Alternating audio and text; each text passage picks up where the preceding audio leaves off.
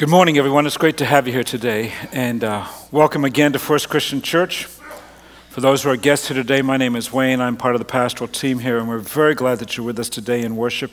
To those who are in the East Auditorium, we're very glad you're with us as well, and you know a secret that nobody else knows, that they won't learn in this room till later, so there you go. All right. And you guys are going in this room. What's that? Well, they were ahead of the game. How's that? All right. So, I would like to spend some time in Scripture with you today. And look, if I'd invite you to take your Bible, please, and turn to Philippians chapter 2.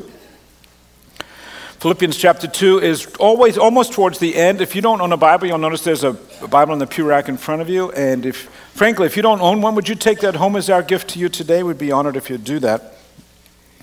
While you're looking for Philippians chapter 2 there, I'd like to make a comment, if I may, on a news story that caught my attention in the national headlines this week that is frankly very difficult for me to kind of put together. It's the story about Dennis Hastert. Are you familiar with what I'm talking about? Dennis Hastert from Illinois is the former Speaker of the House, was sentenced this week to 15 months in prison. He was the number 3 guy in the nation. Did you know that? You have the president. If the president dies, the vice president becomes president. If the vice president dies, then or incapacitated, then the Speaker of the House becomes president. And he was sent to prison for making false statements to federal officials regarding some banking reporting requirements that he had, and that's what sent him to prison. Perhaps you know, though, there's a little bit more backstory to his prison sentence. Namely, he taught high school for a number of years in Yorkville, here in Illinois, 16 years as a matter of fact, not only teaching history, but he also was a wrestling coach there, and did very well as a wrestling coach. His 1976 team went all the way to the state title, and all that was good from the outside looking in. But while in that role as a coach of young men, he began to sexually molest a number of them, at least 4 that the authorities know about. He did admit to that crime in recent days, but the statute of limitations has run out on any prosecution being available to the federal officials for that matter. Apparently, though, some time ago, Hastert got into some sort of financial arrangement with one of those boys who now is a young man, and over a period of months paid him $1.7 million. And it was the withdrawing of that money on such large amounts without reporting it to federal officials that got him in trouble. He was making his way to actually paying $3.5 million to this young man. And that's what drew the attention of prosecutors. And in the midst of the prosecution, all the sordid details came out. He actually admitted that these sexual encounters actually occurred. His lawyer released this on behalf of his client this past week. Mr. Hastert acknowledges that as a young man, he committed transgressions for which he is profoundly sorry. He earnestly apologizes to his former students, his family, his friends, his previous constituents, and all others affected by the harm his actions have caused. And certainly that brought harm to those young men. As a matter of fact, there's one family that claims that as a result of those encounters, that young man moved into a homosexual lifestyle and actually contracted AIDS and eventually died of that disease. And so they, in many ways, hold Hastert accountable for that. And I don't want to moralize about this, but this story is just kind of like right there in front of me all week long, because these events in his life all occurred before he was 30 years of age. And the crimes that he committed were really the significant, major crimes were some 40 years ago. And now they are coming back to literally haunt him. And I've come to this very clear understanding again that life choices can impact us for a very long time. And it makes me wonder about the life of a 57-year-old guy like me. What did I do when I was in my 20s, 30s? How am I living life now in a way that maybe won't impact me for a long time? How does a 23-year-old woman live? How does a young teenage boy live? How does a couple in their 30s, how should they live in a way that honors God, in a way that would reflect how Scripture would call them to live, so they wouldn't face issues like Hastert is facing now? He will probably die in prison, is what we're led to believe. And what a fall from this spectacular place in our nation to where he is today. It's a story that I don't want to have repeated, frankly, in my life or in your life. It's a story that you see plenty of times in Scripture, and perhaps what we're doing today is that we're concluding a sermon series that focuses on the story of our lives as that story and the stories of all our lives intersect with the story of Scripture. And what I've done today is I've invited one of our young guys, a staff member, to join me on stage today to explore that a little bit. Fred Salmon is in his early 30s. He leads our technical team. He has a number of employees who report to him and plenty of volunteers. He manages everything that you see from the stages in all the rooms in the building, in what you see and hear, all our computers. All his team is responsible for that. As a matter of fact, like right now, there are about a dozen people working to make certain that what we're seeing in this room, what you are seeing in the East Auditorium, that all of that works seamlessly. And some are staff members, some are volunteers. And by the way, if you'd like to join that team, we'd like to invite you to do that. And Fred leads the charge, and I've asked Fred to join me on stage about that today. Would you welcome Fred to the stage?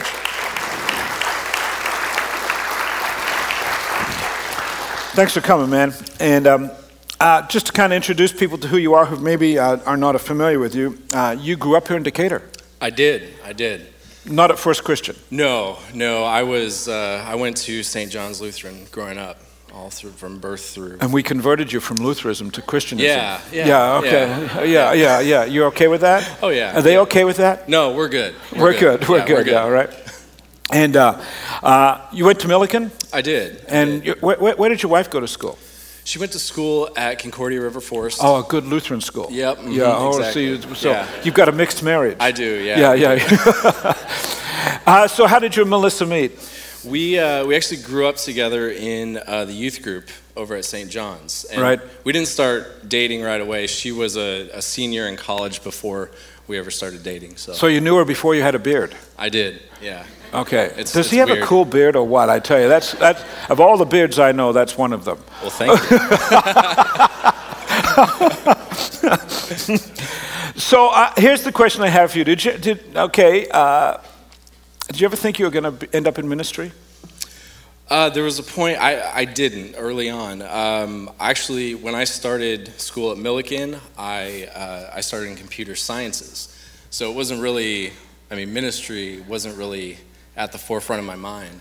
But there was a point when I was in college that I can remember thinking all the things that I was learning and experiencing as far as audio and video and lighting. How could I apply that to a church setting and work with the volunteers and people like that. Not realizing that maybe there was a church here in the city that was interested in moving that direction. Exactly. Right. I kind of thought I had to move away from Decatur for that. But we were way ahead of the curve in that regard there, so to Yes. speak. Okay.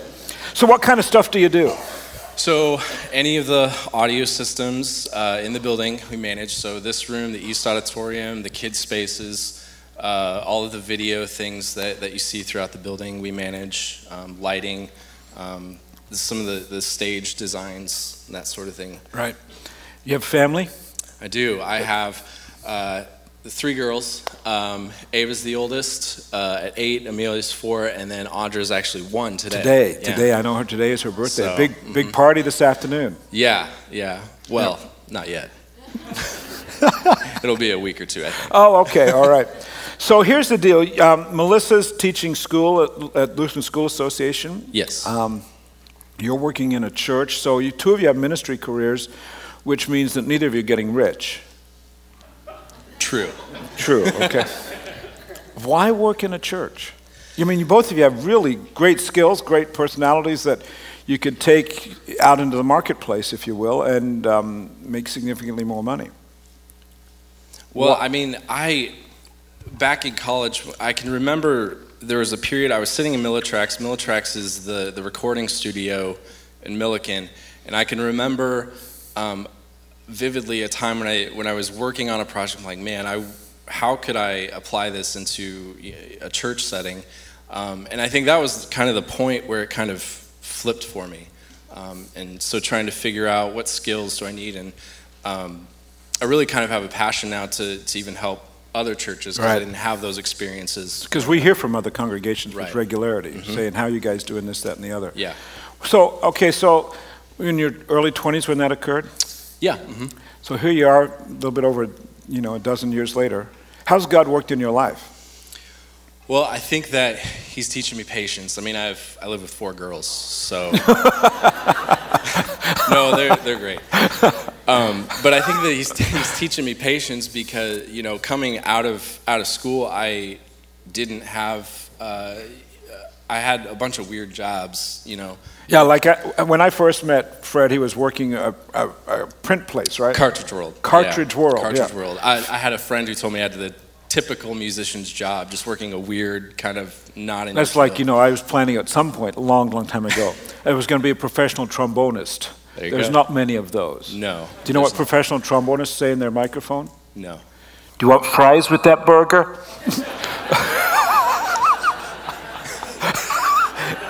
Gotcha. Yep.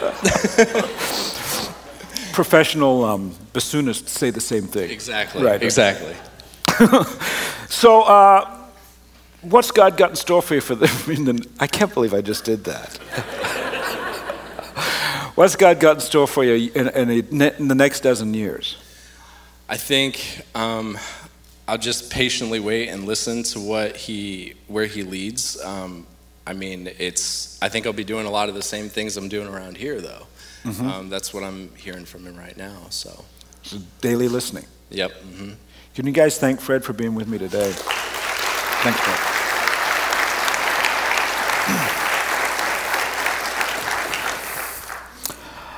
I wanted you to hear Fred's story for this reason. Because you go, well, there wasn't any, like we've had some stories up here in recent weeks where they were really dramatic. But I want you to hear Fred's story for a particular reason.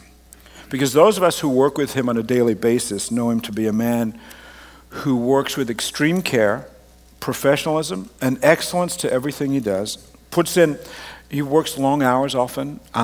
In the background, he said to me recently, my team's best work is done when we're in the background and nobody knows what we've done anything. And when you think about that, there's a humility to that and a humility to understanding how to do life that in the midst of all the tremendously profound stories we've heard over the last few weeks, there's also this business of how do we do daily life. And it seemed as we were thinking through this series, Fred was just like the guy who's here every day doing life, making it work so that others excel. In many ways, that story might be replicated in your life, and it's a very biblical story. This understanding of I'm going to do my job, and I'm going to do it with humility, and yet I'm going to do it with excellence. And, can I point you to Philippians 2 in this regard? Paul, the apostle, is writing to the church at Philippi. They are people who are going to listen as they read, this letter is read, and this is what they are going to hear. Therefore, if you have any encouragement from being united in Christ, if any comfort from his love, if any common sharing in the Spirit, if any tenderness and compassion, if you've got any of that, then make my joy complete by being like-minded, having the same love, being one in spirit of one mind. Do nothing out of selfish ambition or vain conceit. Rather, in humility, value others above yourselves, not looking to your own interests, but to each of you to the interests of the others.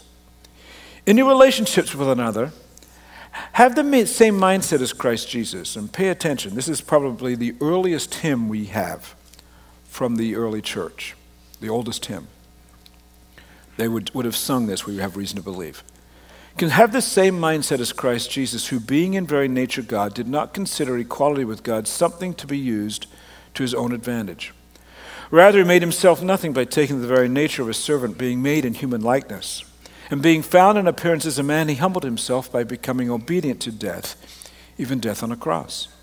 And therefore God exalted him to the highest place and gave him the name that is above every name, that at the name of Jesus every knee should bow, in heaven and on earth and under the earth, and every tongue acknowledge that Jesus Christ is Lord, to the glory of God the Father.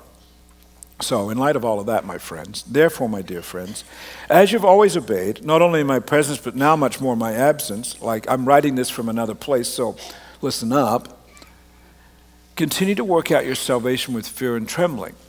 For it is God who works in you to will and to act in order to fulfill his good purpose. So, this scripture here has a premise that seems fairly appropriate given our setting today. It's being read to a bunch of people who are at the church at Philippi, if you will, people who are followers of Jesus Christ. And since we're in a church today, I would assume that most of us who are looking at this today, that we are more than likely, many of us, followers of Jesus Christ. And if you're not, then I would say, listen in, if you're not a follower of Jesus Christ, and see if there's something here that might apply to your life and might help you make a decision to become a follower of Jesus Christ. And in light of that, if we're going to be followers of Jesus Christ, and this is written to followers of Jesus Christ, how should we live? How should this impact our lives? Well, some observations for you this morning. Because there are some conditional statements at the beginning of the passage. There are some ifs. If you have this, then do that. And did you see those conditional statements? If you wonder if this passage has any implications for you, it says, if you have any encouragement. Did you see that at the very beginning of the chapter? If you have any comfort, if you have any tenderness, if you have any compassion, then do this, it says. So, if God has worked in your life in any way, then here are the responsibilities that come along. And so, this morning, in other words, if you have a sense that God has worked in you in any way, that the message of Christ has had some implications in your life, then this is how you live. And Paul says, if you've had this, then live in humility. And he gives us how to live in humility, live a Jesus-styled humility. And frankly, that's why I invited Fred to be on stage. Because it would seem odd, if I could speak to some irony, it would seem odd for me to tell everybody to live in humility because I'm standing on a stage with the lights on. Does that seem odd? I mean, I'm going to be here in front of a crowd throughout this weekend with hundreds of people involved. The lights are on. My voice is captured and projected loudly.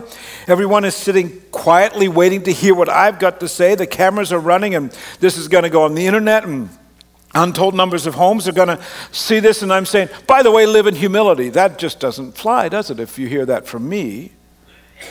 I'm not the one behind the cameras, behind the curtains like Fred, working to make others look good. And I'm quite aware that even as I read this, I'm living out a very strange dichotomy. Frankly, I'm the last person who should be given a microphone. Seriously. I'm the last person who should be leading this congregation. I wasn't a popular kid in school. I didn't even come close to being voted most likely to succeed. I wasn't even nominated. As a matter of fact, our high school didn't even have that option. I've got this strange accent that I know some people find confusing. Just yesterday, somebody said to me, "Where are you from?" And I go, "Well, I'm from Australia, but you don't really sound like you're Australian." I said, "I can talk Australian if you like, real fast." But I grew up in Canada, and it's just, I know, and then the sound guys tell me, Wayne, when you got a timbre to your voice that is difficult to work with, because it's neither high nor low, it's kind of in a mid-range that they have difficulty, and I hear people who have hearing aids say, "Wayne, I can't hear you when you speak." And so it's like, I get all that, and I will tell you, each weekend that I'm in the pulpit, I walk in the room and I go, where on earth did all these people come from? And Wayne Kent, talking to myself, what makes you think you've got anything that's going to make them want to listen? What makes them, what are you going to do that's going to hold them there? And you can relate. You can say, yeah, why is he up there after all? You could do that. You would say, well, I could do what he's doing, and perhaps some of you could and even should. Maybe not in this setting. Maybe not speaking and preaching.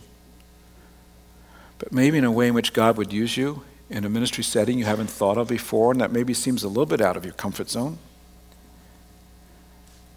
You could. You know why? Scripture says if you have any encouragement, if you have any comfort, if you have any tenderness, any compassion from God, then the responsibilities don't simply end with humility in life. Because did you notice something else? In 12 and 13 of this passage, Paul the Apostle says, okay, so if you've received this, and if you are willing to live in humility and walk in humility, then it says in a very unusual verse, 12, continue to work out your salvation with fear and trembling. For it is God who works in you to will and to act in order to fulfill his good purpose. What does that mean? What does it mean when the apostle says, I want you to work out your salvation? After all, aren't we, particularly as Protestants, and particularly even more so as evangelicals, aren't we the ones who actually, in conjunction with our Roman Catholic brothers and sisters, say we are given eternal life simply through a tremendous work that God did on the cross, namely Jesus Christ died for us. His sacrificial death purchased our salvation. And we are told in the book of Ephesians that there is nothing, it says, you cannot earn your salvation. We are saved by grace alone and not by works, because Paul says we don't want anyone to boast that they've earned their way to God. We live that out. And you go, well, if grace comes to me, if I receive God's eternal life simply by grace, and what on earth does Paul, the same guy who said that you can't work out that you can't earn your salvation, then what on earth does he mean when he says, here, work out your salvation? Well, listen to how another translation puts it. Redouble your efforts. Be energetic in your life of salvation, reverent and sensitive before God. That energy is God's energy, an energy deep within you, God himself willing and working at what will give him the most pleasure. In other words, we accept salvation in grace, but we don't stay there. We don't strive to earn salvation, but then in light of the grace that we've been given, we conduct our lives in a way that best gives honor to God in response to grace. If we have this, if we have comfort, if tenderness, compassion, if we have this understanding we're going to live our lives in humility, then based on that humility and based on the grace that God has given us, excuse me, pardon me, we're going to be people who say, God, how can you use me in a ministry setting? And maybe it's not a case that you stand up and you preach weekly. I get that. But maybe it's more so behind the curtains. It brings us back to this place of humility and a willingness to be engaged in a ministry endeavor that honors God. And Jesus himself said this is really what we should be all about.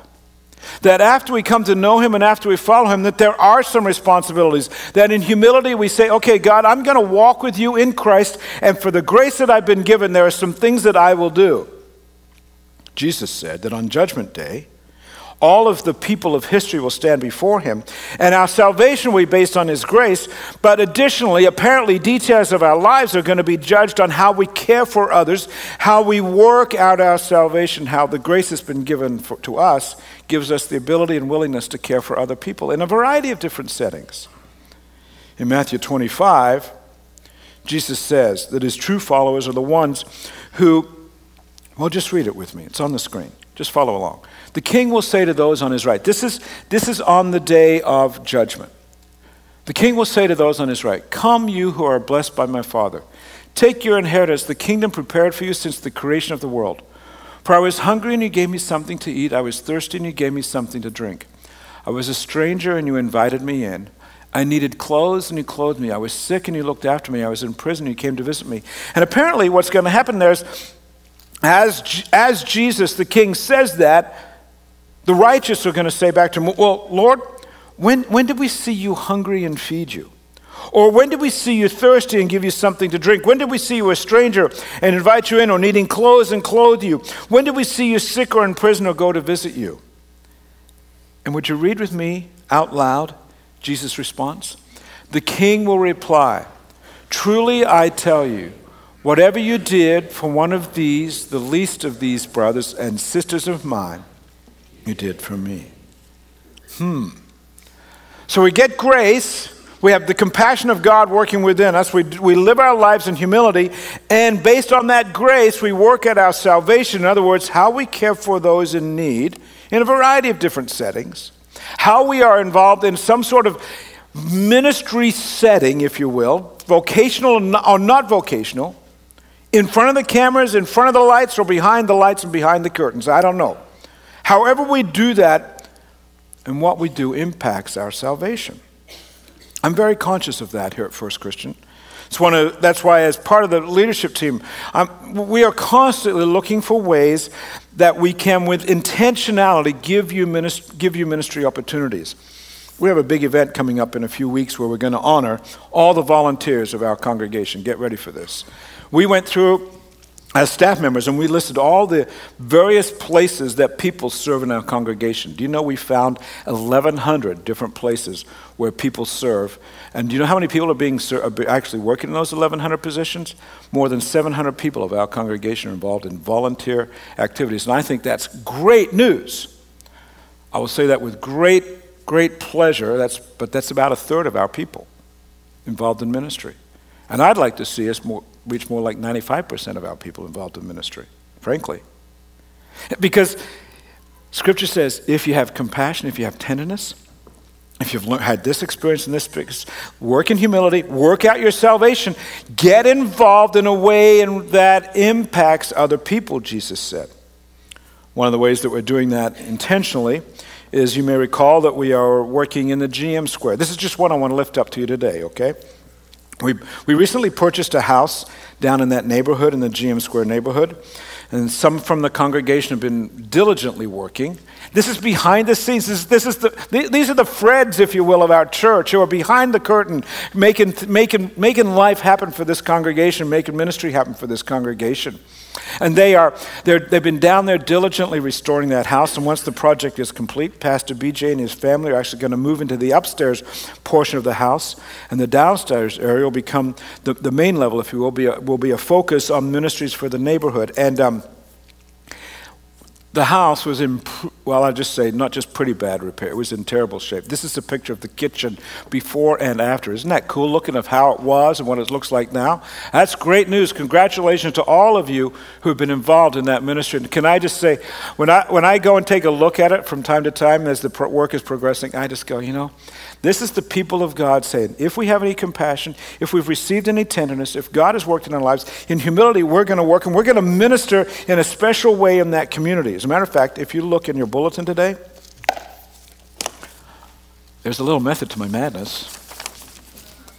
You'll notice on the inside flap it says next step. We are, the kitchen and some other places still need some more work. And I'd love to invite you to plan to, if you have skill sets with painting, floors, basic carpentry, yard work, cleaning, anything other, you say, hey, I'd like to know what's going down there behind the curtain and how that ministry is happening. We'd love to hear from you today. And so if you'll fill that out and leave it by the welcome desk, that would be one way in which maybe a few of you today could say, hey, I'd like to do that. I'm not the guy or the woman who stands on the stage, but it's when we do things like this, see, friends. It's when we work together. That's when we gracefully care. We proclaim a reliance on God's gift of Jesus for salvation while working it out at the same time. And I think this is where Denny Hastrop missed the mark. I really do. He was given a trust, just like we've been given a trust to be used by God. He was given a trust to care for young men, and he abused that trust. And his perfect life story, his storyline was the perfect life story that went like this, and it could have stayed there, but there's this horrid crash at the back end of it.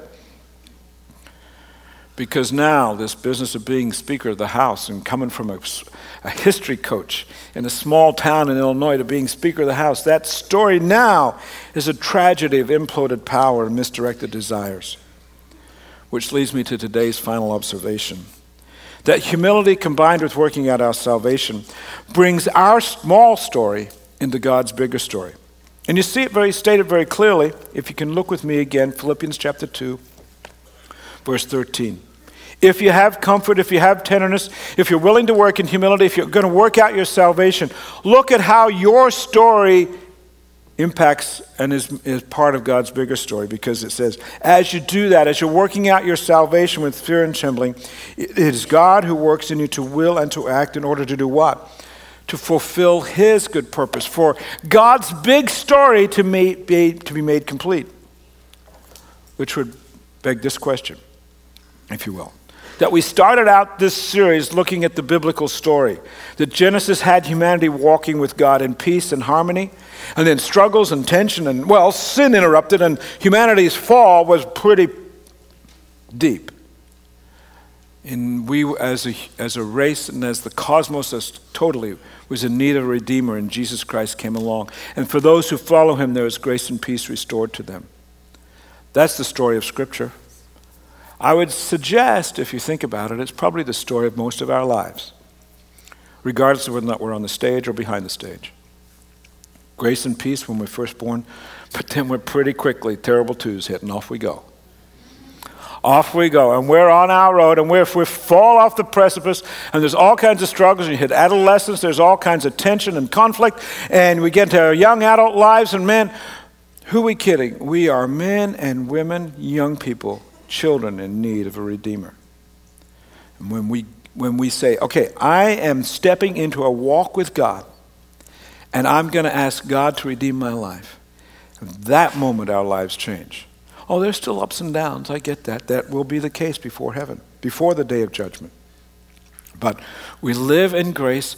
We accept that grace. We walk it out daily, saying, God, enable me to know what it means to take the storyline of my life and intertwine it with yours in the midst of grace, in the midst of humility, regardless of what ministry setting I'm in, regardless of how my life goes. I want my story to be fully intertwined with yours. And to that end, friends, would you stand together and let's pray.